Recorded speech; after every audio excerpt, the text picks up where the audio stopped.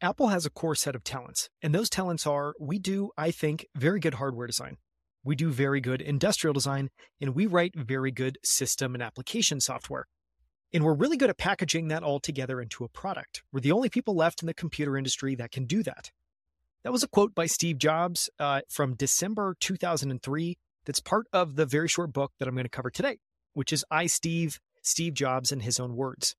Over the next couple of months, I'm going to cover a few books about Steve, including his latest book, Make Something Wonderful, and some of the autobiographies and biographies that have been written about him. But I thought I would start here. And so I'm treating this as a short. Yes, it's technically a book, but that's, it's relatively short and it's mostly quotes. And the reason that I wanted to share this book is Steve Jobs is one of my heroes. I know he's one of many people's heroes. And I was fortunate enough to get the chance to work at Apple. So I've seen a lot of how the culture actually works from the inside of the company. And so hopefully I have some useful things to add. But today, this is mostly just about kind of meditating on Steve's approach at Apple and some of the values that have helped him build such an incredible company. If you're interested in buying the book, there's going to be a link in the show notes below. And you can go and find all of these quotes in a post at outlieracademy.com/Steve Jobs quotes. So you can also find a transcript of this episode. You can listen to it. You can share it at any time. Let's go ahead and jump in. As you'll see, if you're watching the video, I've got a crazy system that I'm using here of a bunch of sticky notes all over the book. I've tried to pick out the best, and these are probably 10% or less of the quotes inside here. So we're going to go across a range of different topics. Let's go ahead and dive in. One of the things that I think most people that study Steve Jobs realize is that he's fanatical about getting the best people. I mean, he's fanatical about recruiting, and he believes that recruiting is the number one job of the CEO, and it's also how great companies are built. And here's a great quote of some of that perspective. All we are is our ideas or people. That's what keeps us going in the morning to hang around these great, bright people. I've always thought that recruiting is the heart and soul of what we do. This is a little bit of an extension, just thinking about recruiting a little bit further. It's not just recruiting. After recruiting, it's then building an environment that makes people feel they are surrounded by equally talented people and that their work is bigger than they are. The feeling that the work will have tremendous influence and is part of a strong, clear vision, all of those things. Recruiting usually requires more than you alone can do. So I found that collaborative recruiting and having a culture that recruits the A players is the best way. Any interviewee will speak with at least a dozen people in several areas of this company, not just those in the area that he would work in. That way, a lot of our A employees get broad exposure to the company, and by having a company culture that supports them, if they feel strongly enough, the current employees can veto a candidate. So on branding, and as I think of it, a huge part of branding is to help you escape competition. We don't stand a chance of advertising with features and benefits and with RAMs and charts and comparisons. The only chance we have of communicating is with a feeling. And just to talk a little bit more about this idea of escaping competition, I think one of the things that's really insightful about this quote is, if you think about the computer industry, especially when Apple entered it, the path to ultimate brutal competition was to try to play the game that everyone else was playing, which is, we don't stand a chance of advertising with features, benefits, with RAMs, with charts, with comparisons. That is how you enter a field of endless competition. And I think one of the wisest things that Apple did was to escape competition by focusing on competing against a very different vector.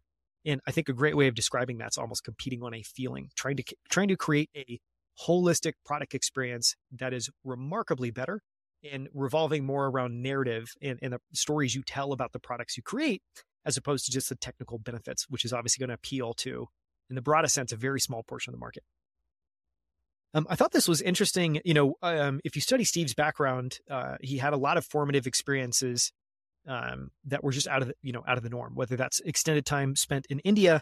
He has this broad set of life experiences he was able to pull from. Here's a quote on how he thinks about that. A lot of people in our industry haven't had very diverse experiences, so they don't have enough dots to connect, and they end up with very linear solutions without a broad perspective on the problem. The broader one's understanding of the human experience, the better design we will have. Absolutely. This is a little bit of a perspective of how Apple thinks about design. So this is focused on the iPod when it came out, and this is a quote from 2006. Look at the design of a lot of consumer products. They're really complicated surfaces. We tried to make something much more holistic and simple. When you first start off trying to solve a problem, the first solutions you come up with are very complex, and most people stop there. But if you keep going and live with the problem and peel more layers of the onion off, you can oftentimes arrive at some very elegant and simple solutions. Most people just don't put in the time or energy to get there. We believe that customers are smart and want objects which are well thought through. And I often like to think of design and the process of creating a product is really this. It's you want to have embedded in the product design process and the design process some of what I've thought of like valuable inefficiency, just meaning you're not trying to move linearly as quickly as possible from A to B. You're really trying to slowly, methodically, maybe not slowly, but you're trying to methodically peel the layers off the onion one by one by one. And how you get to a remarkable solution is you do that more than your competition. You do that you bring more diverse perspectives into the process, then you hold yourself to higher standards. And one of the things I like, just starting out at the top of this quote, look at the design of a lot of consumer products. They're really complicated surfaces. So he's talking about the physical design of the product, the surface of the product. We tried to make something much more holistic and simple. One of the things that you'll learn if you study Johnny Ive is that how he thinks about products from a product design perspective is that you should know immediately by looking at how it's meant to be held, how it's meant to be touched, how it's meant to be used. And I love that you can tell here that Steve and Johnny have had a lot of conversations, and I think he's picked up this idea that a device should be holistic and simple, but it should also not have a complicated surface, and it should be very intuitive what you're supposed to do with it. It's a quote all about convergence. The place where Apple has been standing for the last 2 decades is exactly where computer technology and the consumer electronic markets are converging. So it's not like we're having to cross the river to go somewhere else. The other side of the river is coming to us. One of the things I liked in this book that's under the radar is a couple of credos. This came from early days at Apple that employees shared on folklore.org. And so these are things way back in the early 1980s that were credos at Apple, things Steve would say, things that the team would say to one another. One is, it's not done until it ships. Another was, the journey is the reward. And then another, and this is coming from a different source. It's actually an interview from 1998, but Steve talking about that one of the mantras was focus and simplicity. And I like this. This is one other idea. One of the things that I think is remarkable and interesting about studying Steve is he had an early formative experience at Apple. He then gets booted, gets forced out of the board, if he gets forced out of the company. He then goes on this entirely new journey. He ends up acquiring Pixar, leading Pixar. And when he comes back to Apple, he's doing a lot of blending and connecting the dots between what he's learned at Pixar and what they're doing at Apple. And I think this is an instance of that. So it's from 2003. One of the things I learned at Pixar is the technology industries and the content industries do not understand each other. In Silicon Valley and at most technology companies, I swear, most people still think the creative process is a bunch of guys in their early 30s sitting around on an old couch, drinking beer and thinking of jokes. No, they really do. That's how television is made, they think. That's how movies are made. People in Hollywood and the content industries, they think technology is something you just write a check for and buy. They do not understand the creativity element of technology. These are like ships passing in the night. I thought this was interesting because it shows that not only is Jobs famous for reading customer complaints and responding to customers that wrote into him, but I think this is a really interesting example. So this was posted on Apple's website. This was shortly after the introduction of the iPhone. And what happened is they quickly did a price reduction and faced a huge backlash from early customers. And I think what's interesting here is, one, most CEOs I know would not engage. They wouldn't ever engage with the topic, let alone publish something like this publicly. And so I think it's just a remarkable instance of something unique that Steve did as CEO that I think 99.9% of other CEOs would never do. I've received hundreds of emails from iPhone customers who are upset about Apple dropping the price of iPhone by $200 2 months after it went on sale. After reading every one of these emails, I have some observations and conclusions. There is always change and improvement, and there is always someone who bought a product before a particular cutoff date and misses the new price or the new operating system or the new whatever. This is life in the technology lane. If you always wait for the next price cut or to buy a new improved model, you'll never buy any technology products because there is always something better and less expensive on the horizon. Even though we are making the right decision to lower the price of iPhone, even though the technology road is bumpy, we need to do a better job of taking care of our early iPhone customers as we aggressively go after new ones with a lower price. Our early customers trusted us, and we must live up to that trust with our actions in moments like this. Just masterful communication. I mean, very clear. He's clearly acknowledging exactly why people are upset. He's proving that he's done the work. He's stating that he's read every single email, and then he has some observations and conclusions, and he's presenting them as such. He's not, trying to pass off something. He's engaging with the actual critique. And I love, part of what I love here is this line, "This is life in the technology lane." And I just love the kind of ending sentiment. Our customers trusted us, and we must live up to that trust with our actions in moments like these. Exactly. It's also how you build brand love. It's not just the logo. It's not just the products. It's about doing actions like this that prove that you are deeply committed to customers. Now, these were interesting. This is 2 quotes from Steve on deadlines. There's no way we're slipping. This is in 1984. It's about the release of the early Mac. There's no way we're slipping. You guys have been working on this stuff for months. Another couple of weeks isn't going to make much of a difference. You may as well get it over with. Just make it as good as you can. You better get back to work. And again, this obsession, this idea that real artists ship and that shippings or finishing is more important than starting. So apparently one of the early quotes is also from folklore.org, is just real artists ship. And this is something Jobs would tell his team. This is, I thought this was interesting as Jobs reflecting on death. That's why I think death is the most wonderful invention of life. And I think there's so much wisdom in this. It purges the system of these old models that are obsolete. I think that's one of Apple's challenges, really. When 2 young people walk in with the next thing, are we going to embrace it and say this is fantastic? Or are we willing to drop our models, or are we going to explain it away? I think we'll do better because we're completely aware of it and we make it a priority. So this sense, not only that, death is a wonderful invention. I love that framing, but also, I think this is extremely true. Why is death actually helpful? Because it purges the system of old models that are obsolete. It's a way of constantly revving our collective thinking by making sure that, the latest thinkers are the ones shaping most things.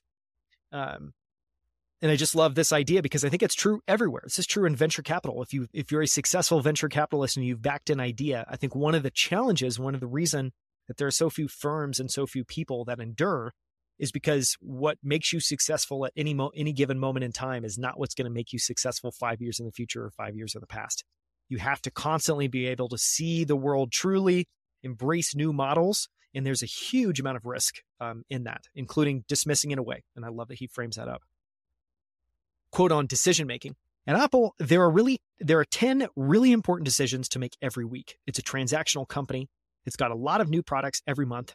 And if some of these decisions are wrong, maybe you can fix them a few months later. At Pixar, because I'm not directing the movies, there are just a few really important strategic decisions to make every month, maybe even every quarter. But they're really hard to change.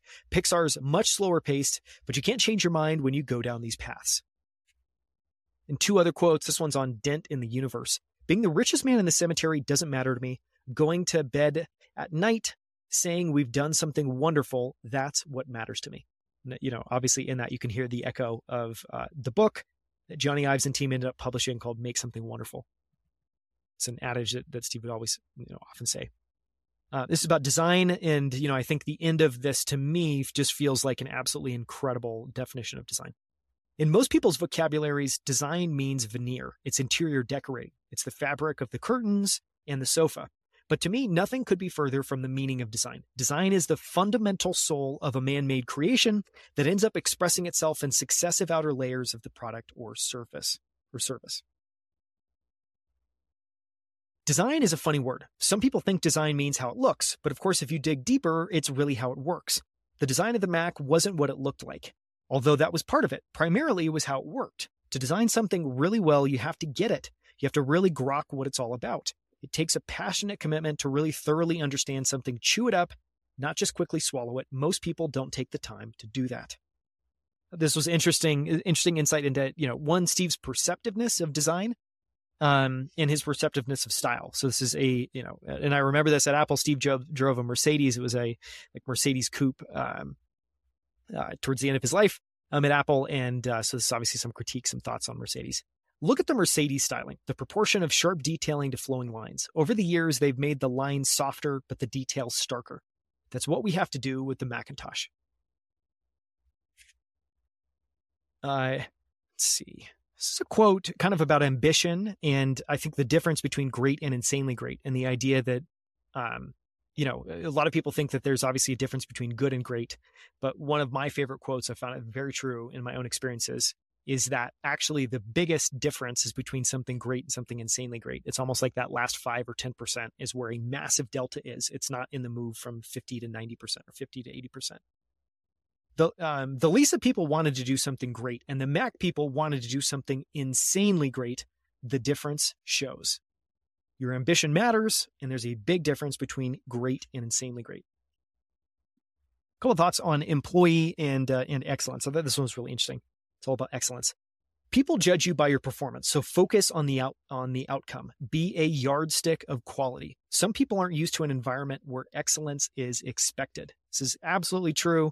All the highest performing companies I've ever been a part of had the pleasure to get to work and spend time with their teams. Excellence is expected, and there's a very different environment when that's there. And I just love this idea. It feels like just a wonderful adage that all of us should be repeating in our heads all the time, which is that one of our meta goals is to be the yardstick of quality. Could be the quality of our thought, could be the quality of our actions, should probably be all of those things. I think it's just like a wonderful bar to hold ourselves to. A couple thoughts on focus. People think focus means saying yes to the thing you've got to focus on, but that's not what it means at all. It means saying no to the 100 other good ideas that there are.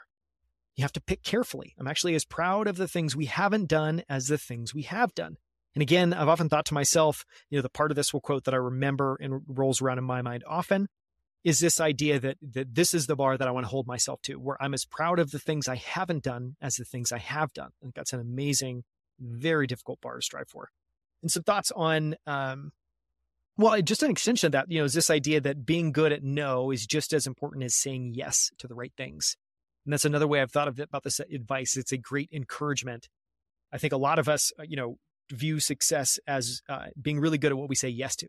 But I think another way is, I want to be as good at using the word no and making decisions around what I won't do as to what decisions I will do. Some thoughts on focusing on product. In response to the question, what can we learn from Apple's struggle to innovate during the decade before you return in 1997? Steve said, you need a very product-oriented culture, even in a technology company. Lots of companies have tons of good, great engineers and smart people, but ultimately there needs to be some gravitational force that pulls it all together. Otherwise, you can get great pieces of technology all floating around the universe, but it doesn't add up to much. And I think this is, there's some wonderful videos I'm going to share on social, but if you go and look up Steve Jobs' thinking around what a great product is, what you'll find is that for him, it was the culmination of everything. There's a wonderful video where someone challenges Steve at a talk, and effectively the point that they're making is, tell us what better from a technological standpoint you've done than some of your competitors. And this is about a particular product called OpenDoc. And Steve's point of view is wonderful, and it echoes a lot of what's in this quote, which is that at Apple, they always start from what is going to be an incredible experience for customers, or what can we offer customers that is new and unique and different? And then they're going to work backwards into figuring out the right technologies to unlock that. And that's really the right approach. And when you try to approach this the other way around, where you start first with really exciting technologies and try to work towards a customer application, it almost always fails. And it's because customers, and again, I think this goes into the profound wisdom of this idea that customers don't care about speeds and feeds and kind of the technical details. They care about what it will do for them. And so you want to anchor there. And so, I love the end of this quote. You can have a lot of, great engineers, you can have a lot of smart people, but ultimately there needs to be some gravitational force that pulls it all together. Otherwise, you can get great pieces of technology all floating around the universe, but that's not success. Success is what it adds up to. And so if it doesn't add up to much, it doesn't matter. That's just wonderful. It's divisive, but I think that is the right perspective. A couple of quotes here. This one about grace under pressure. Many times in an interview, I will purposely upset someone. I'll criticize their work. I'll do my homework, find out what they worked on, and say, God, that really turned out to be a bomb. That really turned out to be a bozo product. Why'd you work on that? I want to see what people are like under pressure. I want to see if they just fold or if they have conviction, belief, and pride in what they did. It's an interesting strategy. I haven't tried that one. It's an interesting strategy.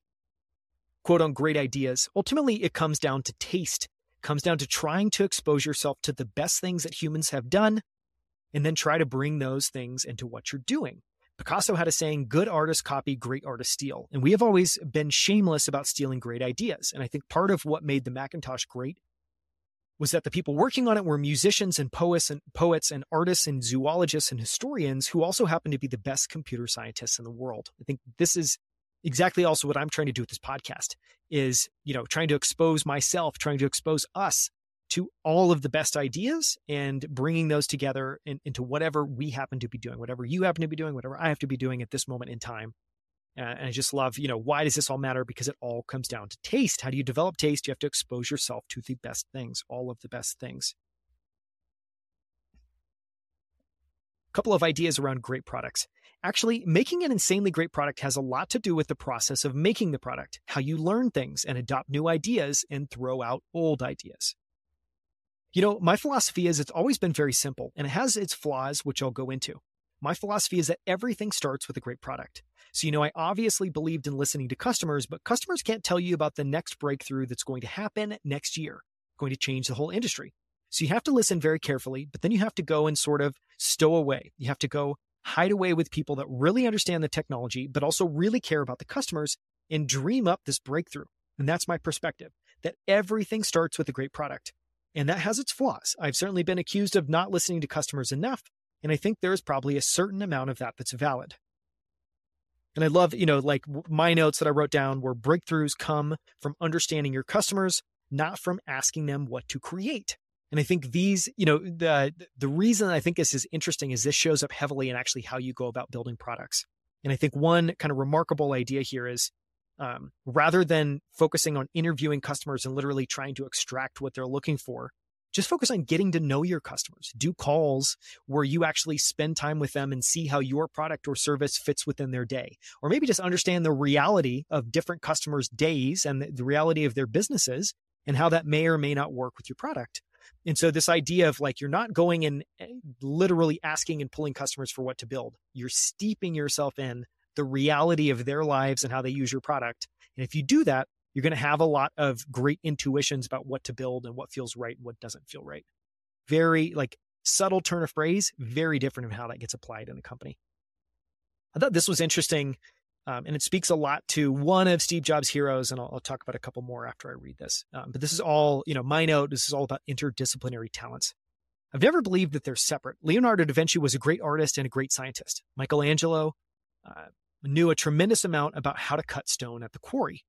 So he's obviously did a lot of work. He also knew how to cut stone at the quarry. He did a lot of phenomenal art with stone, but he knew about more of the process. The finest dozen computer scientists I know are all musicians. Some are better than others, but they all consider that an important part of their life. I don't believe that the best people in any of these fields see themselves as one branch of a forked tree. I just don't see that. People bring these things together a lot. Dr. Land at Polaroid said, I want Polaroid to stand at the intersection of art and science. And I'd never forgotten that. I think that's that's possible, and I think a lot of people have tried. So one, here what we're seeing. So this is Steve in an interview in 1999, bringing up the origin of this idea. Everyone that studied Apple knows this phrase and this idea that they want to stand at the intersection of art and science. It actually came from Dr. Land, Edwin Land, who was the inventor of the Polaroid. Who's a fascinating figure. He's also one of Steve Jobs' heroes. And so I think what you're realizing here, if you pay attention, is Steve stole ideas from some of the smartest people in history and adopted them and applied them at Apple. You should too. We all should too. But that Steve carefully studied some of his heroes, and he had a collection of heroes that he knew a lot about. And Edwin Land was one of them. I think he's probably one of the most interesting figures. Nolan Bushnell was another. He's the founder of Atari and, weirdly enough, Chuck E. Cheese. He also hired Steve. He was the first person to ever hire Steve. And he has a book all about talent and hiring I'm going to be covering soon. And some of Steve's other heroes were Akito Morita at Sony, Walt Disney, and Henry Ford. I'll do an episode at some point on some of Steve's heroes, what we can learn from them.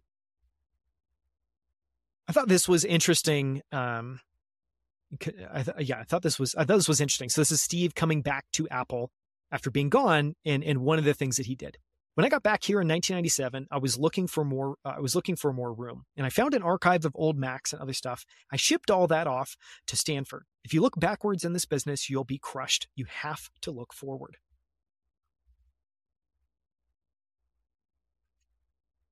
This was an interesting, this is an interesting quote on money, and this rings true. And if you go and study how Apple spends R&D dollars versus most companies that it competes with, you'll notice that Apple spends much less of them and achieves far more.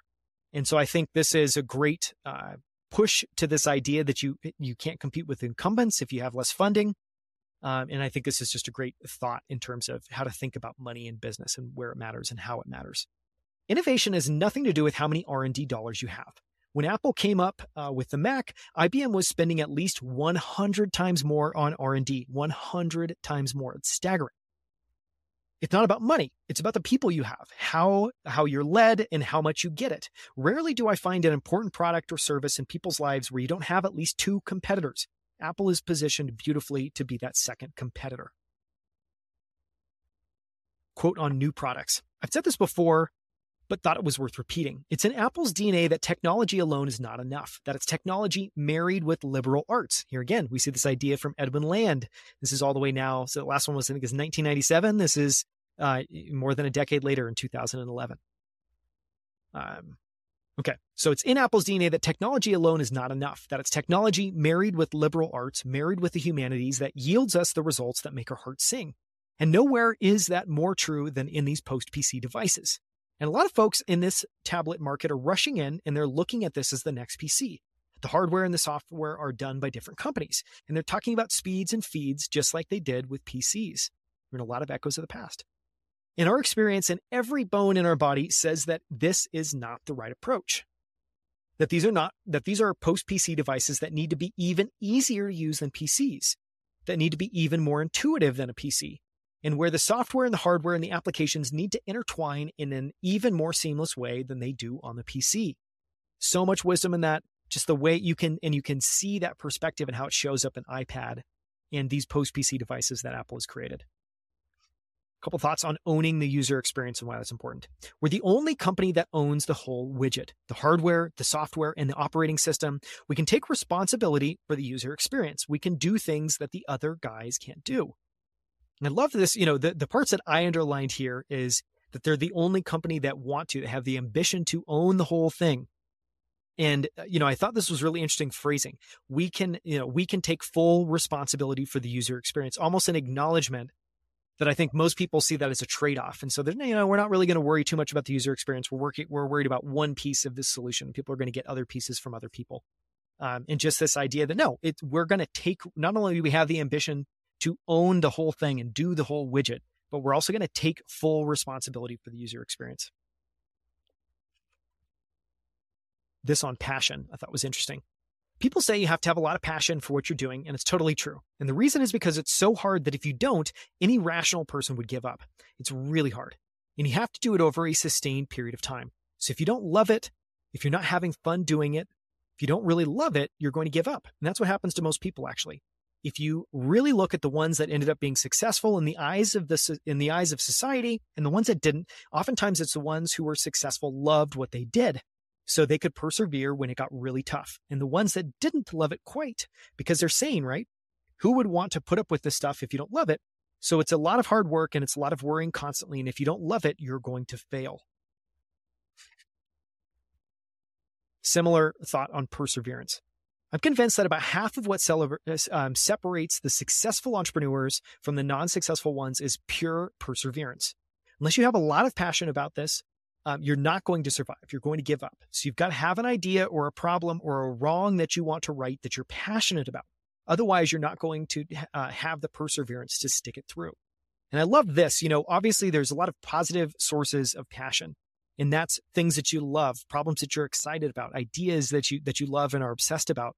But there's also a darker side of passion, and this can actually be extremely powerful. And if you look at a lot of successful companies, outlier successes, actually, I think Uber and Travis Kalanick are a wonderful example of this, where really what they're driven by is, sure, there's obviously some positive ambition and passion, but they also have a massive chip on their shoulder.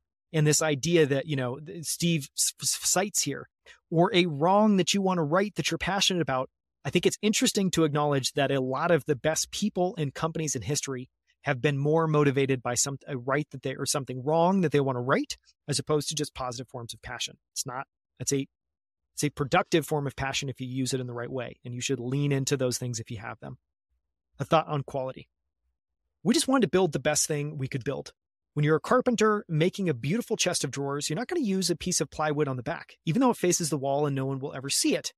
You'll know it's there, so you're going to use a beautiful piece of wood on the back. For you to sleep well at night, the aesthetic, the quality has to be carried all the way through. And I've often thought of this definition, this idea. It's also been stated as like painting the back of the drawer as a chest drawer that might go inside something. So Steve is talking here about, in the back of a drawer where you're not going to see, or in the back of a chest of drawers, making sure that you're using the same wood that you're using on the front, like the coherence, the holistic thing matters.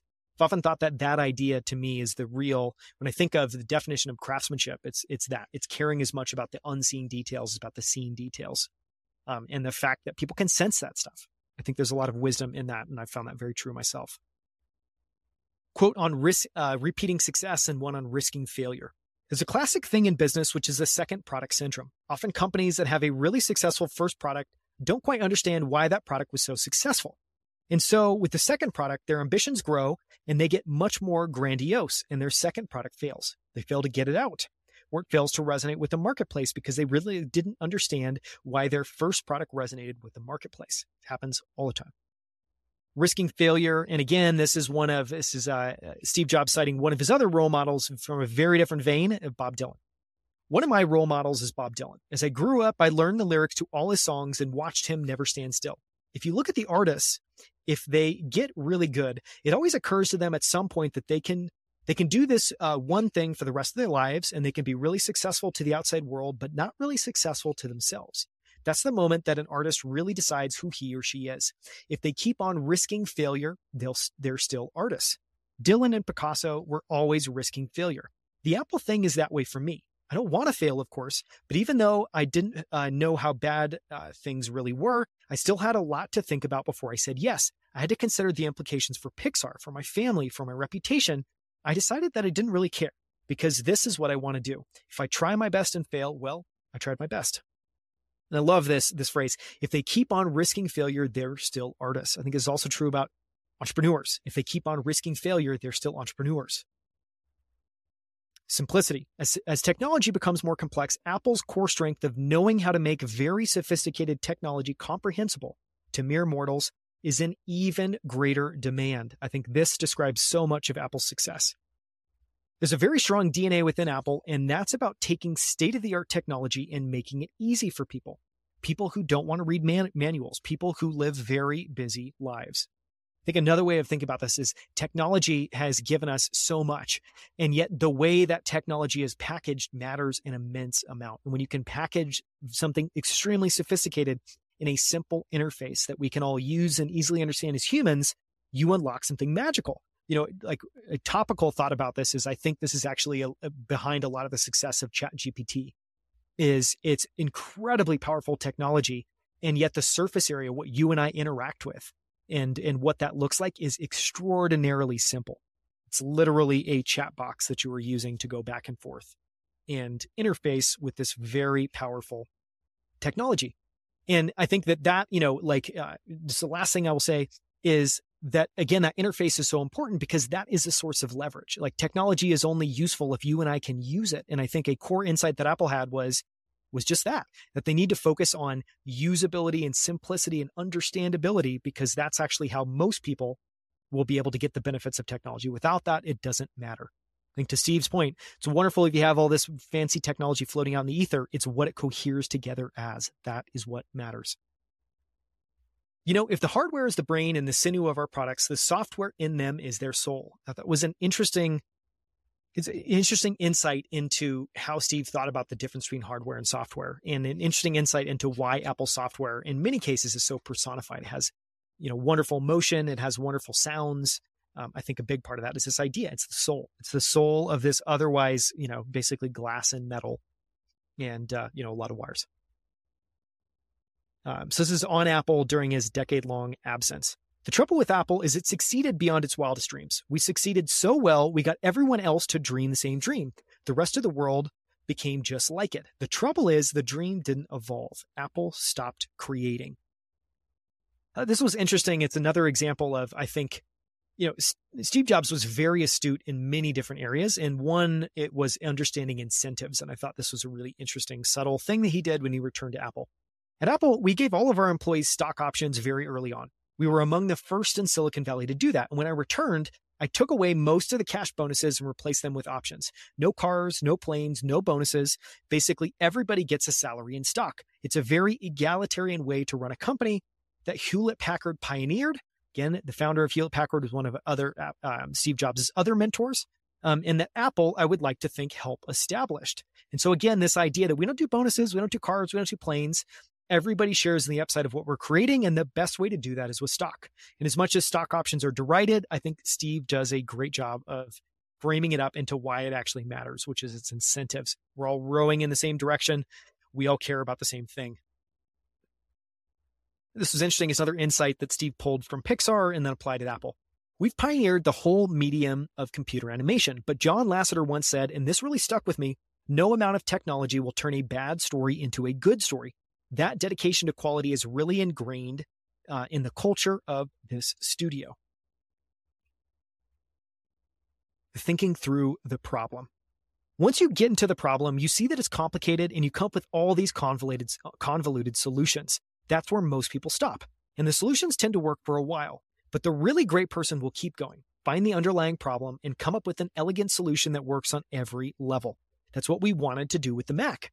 Again, this relates to a quote we had earlier about peeling the onion and the fact that you just have to keep engaging, keep stripping away layers, keep answering questions.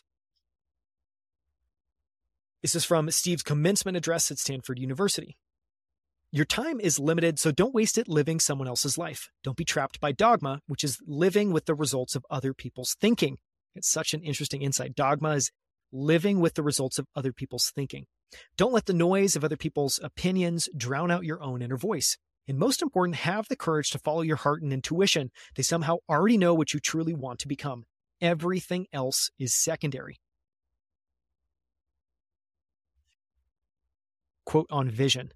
We're gambling on our vision, and we would rather do that than make Me Too products. Let some other company do that. For us, it's always the next dream.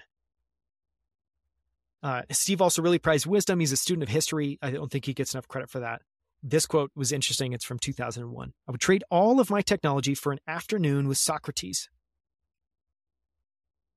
And, this share. So Steve, this is also in that Stanford University commencement address, shared this. And I think it's really interesting because obviously Steve had this experience where he gets booted out of Apple, this company that he creates that was wildly successful in the early days. And that's obviously, there's a ton of trauma. There's a ton of baggage that comes with that, negative baggage that comes with that. But I thought this insight that Steve had was very powerful. The heaviness of being successful was replaced by the lightness of being a beginner again, less sure about everything. Freed me to enter one of the most creative periods of my life. An allusion to the popular saying by Zen master Shunryu Suzuki, in the beginner's mind, there are many possibilities, but in the experts, there are a few. There are only a few. And that's it. For more, I highly encourage you to read the book. It's again, Steve Jobs in his own words. There's many books written about Steve. This one is great. And what I read to you again was probably 10% of the quotes in here. They are my favorites. I highly encourage you to get your own copy and go and underline your own quotes. You can purchase it. Again, there's a link in the show notes. You can also go and find all of my highlights, all of these quotes, as well as a transcript of this episode at outlieracademy.com/Steve Jobs quotes.